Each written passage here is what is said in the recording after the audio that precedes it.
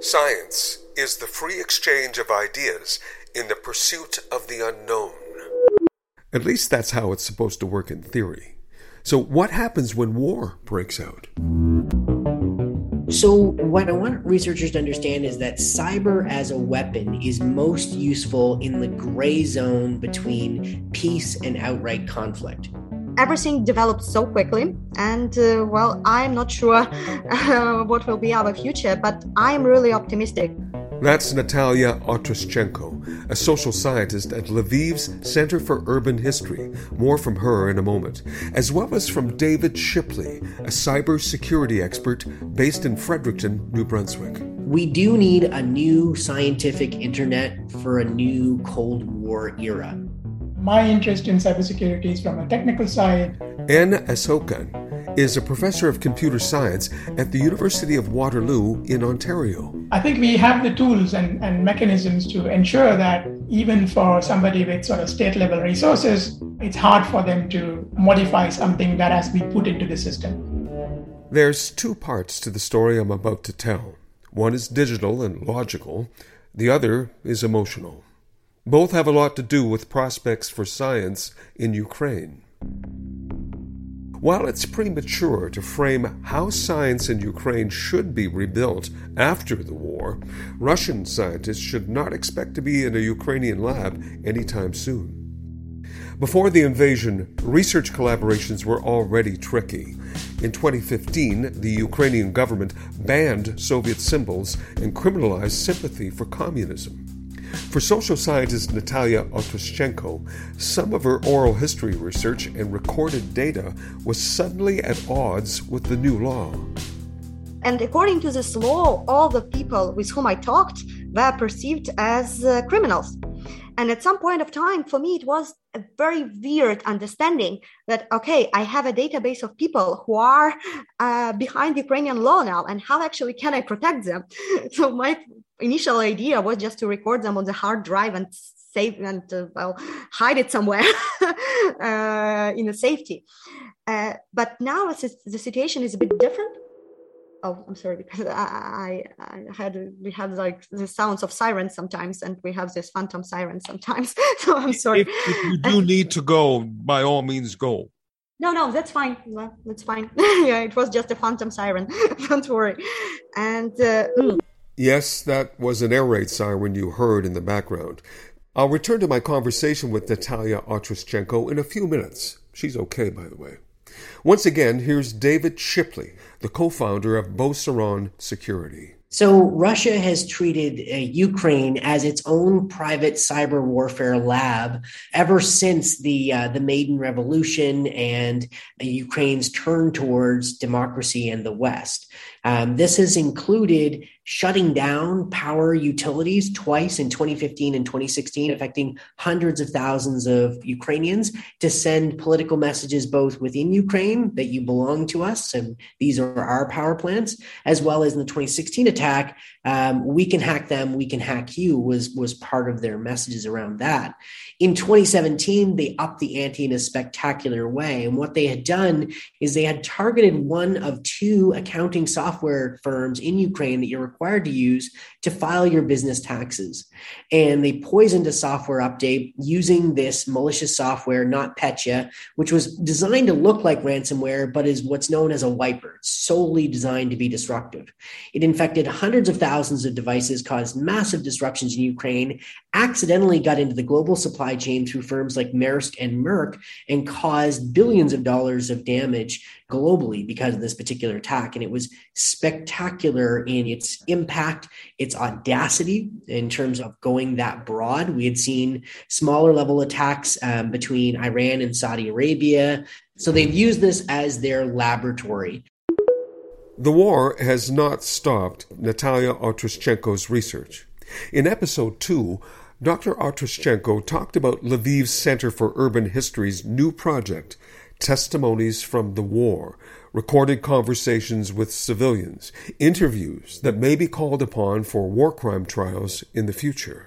Now, this project that we initiated this year, we initiated together with other colleagues from Poland, from the Institute of Philosophy and Sociology of Polish Academy of Science and the Polish Association of Oral History, as well as the University of St. Andrews in the Great Britain and the Center for Contemporary and Digital History in the University of Luxembourg. And the idea of this project is to have these materials archived at the Center for Urban History, Urban Media Archive, and also backed up in Luxembourg. While it's extremely important that testimonies from the war data be secured, it also must be readily available to qualified investigators. This is where it gets complicated. It's one thing to have your data backed up, but how do you know that the integrity of that data hasn't been tampered with? Oh, yeah. I mean, in particular, Russia is going to want to take steps to delete, remove, and alter as much. And they have a track record of this. When they, the World Anti-Doping Agency obviously is involved in various things with Russian athletes. You know, they attempted to pull off an attack to attack the integrity of that. They've gone after climate change data in the past. So this would fit within the operational profile, and particularly would be a high value asset. And the thing is, chain of custody is really important. In being able to prove that the evidence is authentic, hasn't been altered, et cetera, to the degrees required. So how do we make sure, A, that we protect the integrity of this information, that we can show that after it was recorded by the researchers with the victims, that this is the true interview, particularly in the era of deepfakes and other things. So the integrity is part of it. And then obviously the availability of this data. So where is it going to be stored? How are we going to back it up? And how are we going to make sure it stays confidential? Because any particular data elements involved with it right now, particularly for victims who are testifying, that may make them a target for actions by the Russian regime. So you've got this triad, this confidentiality, integrity, and availability of data.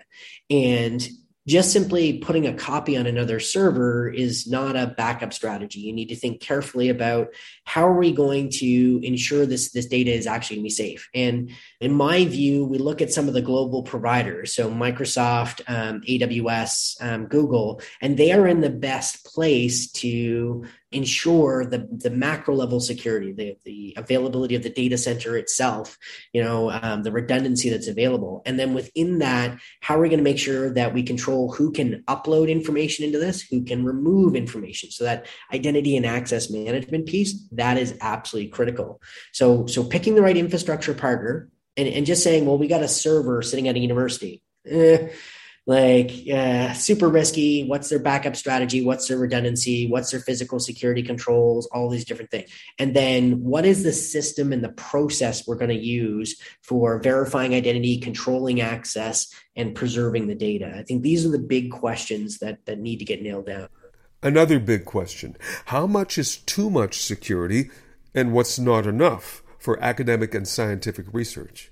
How do you protect secrets? It is a major concern. Anne Asokan is the director of CPI, the Cybersecurity and Privacy Institute at the University of Waterloo in Ontario. In cybersecurity, people talk about three concerns, like confidentiality, integrity, and availability.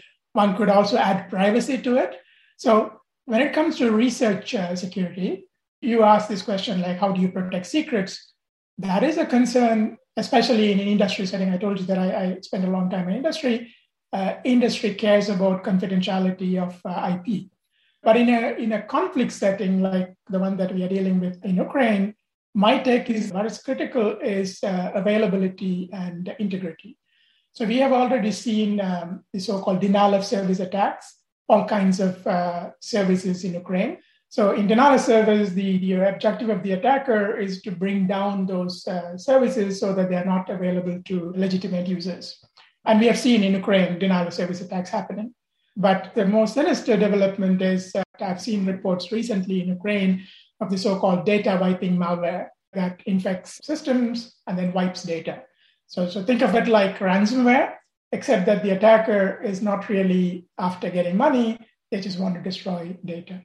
But in Canada, we will exist for the next 20 years in a gray zone with Russia, where we're neither at peace nor we're at physical war. That means cyber is going to be active in ways we have not experienced before. We have experienced sort of side interest from Russian ransomware gangs, which have wreaked havoc, etc. We're about to get treated like Ukraine was from 2014 to 2022. That is the experience. And it's not going to happen immediately. It takes months for cyber operations to happen. So how do we protect integrity and availability? I think that the basic principle is really a duplication. So if you want your data to be not at risk of one system being compromised, then you replicate the data in as many places as possible. Again, if you don't care about the confidentiality of the data, this is a lot easier than otherwise, right? If your data is confidential and you want to replicate it, that's a lot more difficult. David Shipley, this might be a naive question, but is it possible to hide data in plain sight? So yes, criminals and others are adept at using steganography and other things to hide data and instructions inside different file formats.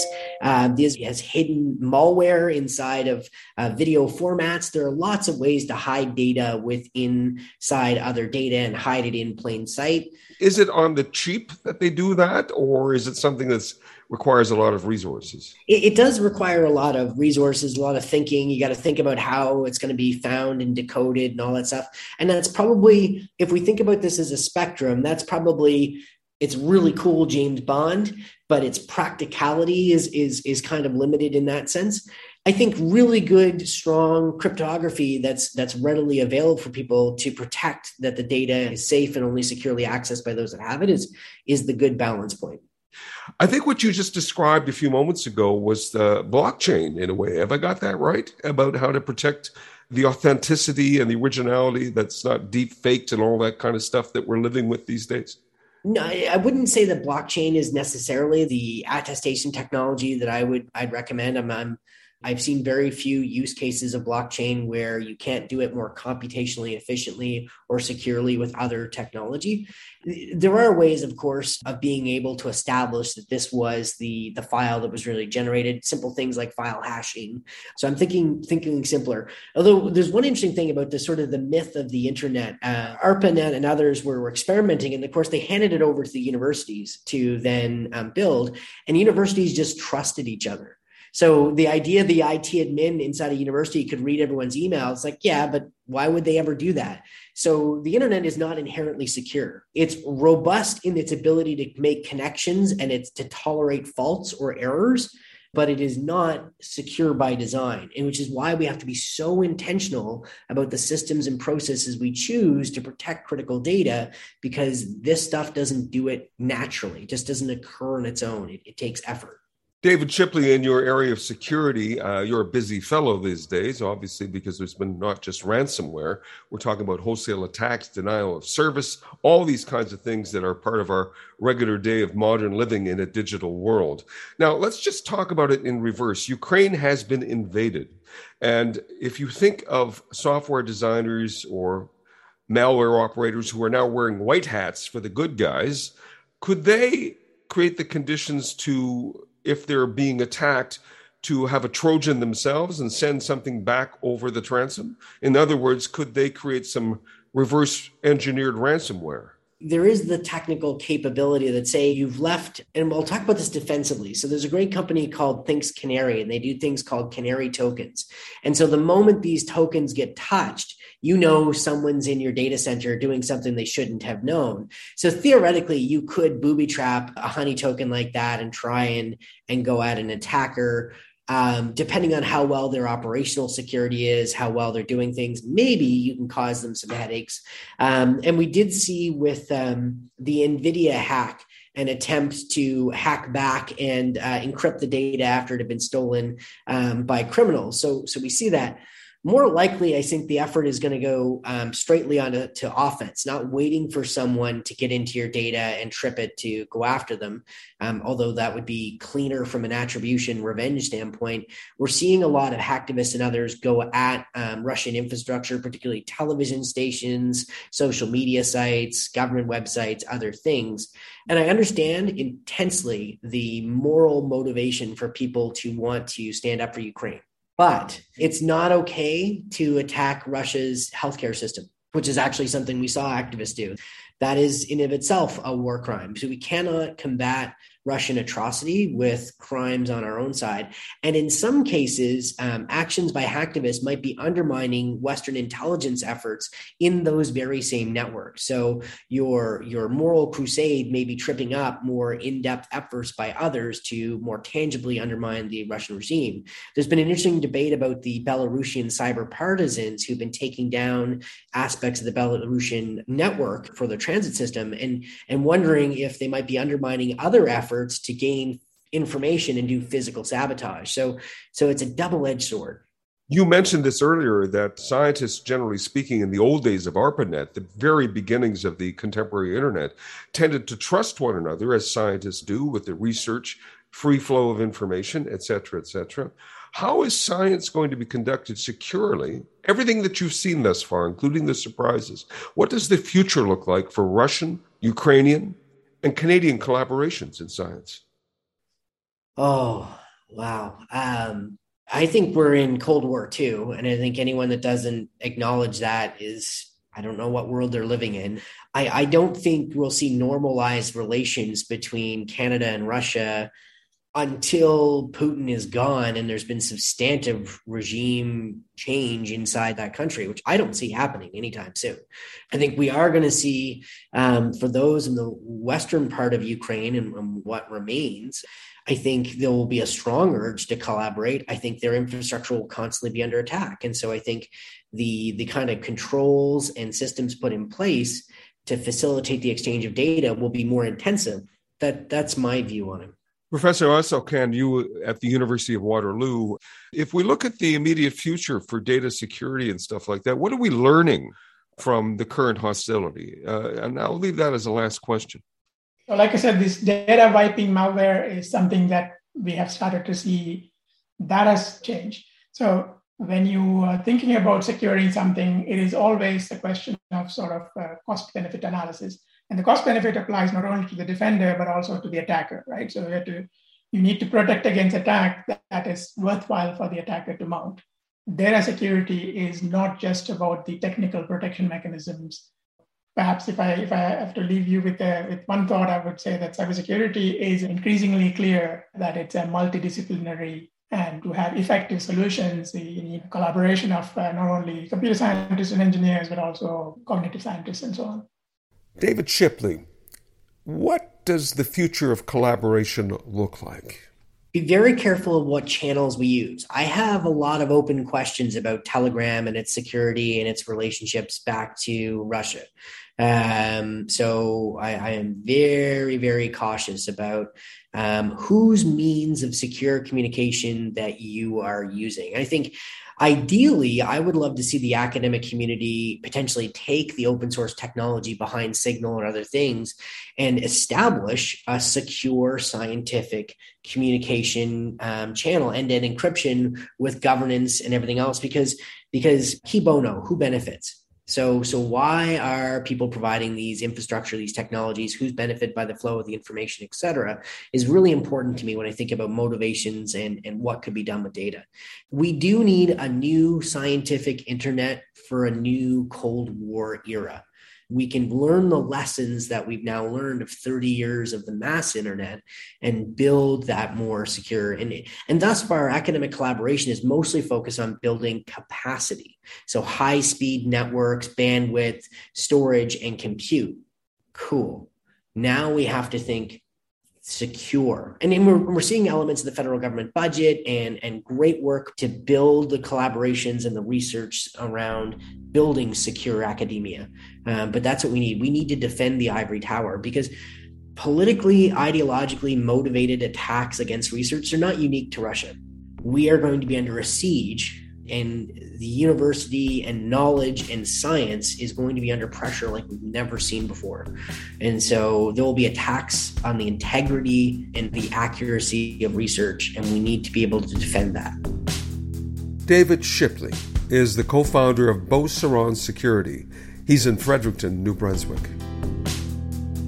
I think history will record the invasion of Ukraine as the first major round of 21st century asymmetric warfare, where digital plays a leading role in the theater of conflict. Now, how this affects the progress of open scientific research and future collaboration in Ukraine, in Europe, or in Canada and the West, well, that will be discussed in the next podcast. You'll hear from 4 Ukrainian scientists. They'll talk about their concerns for science in their country, what they foresee for research opportunities, what can be rebuilt, and what's been irrevocably changed since the Russian invasion. Research in Ukraine.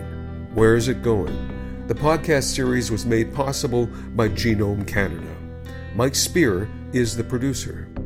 Until next time, I'm Don Hill.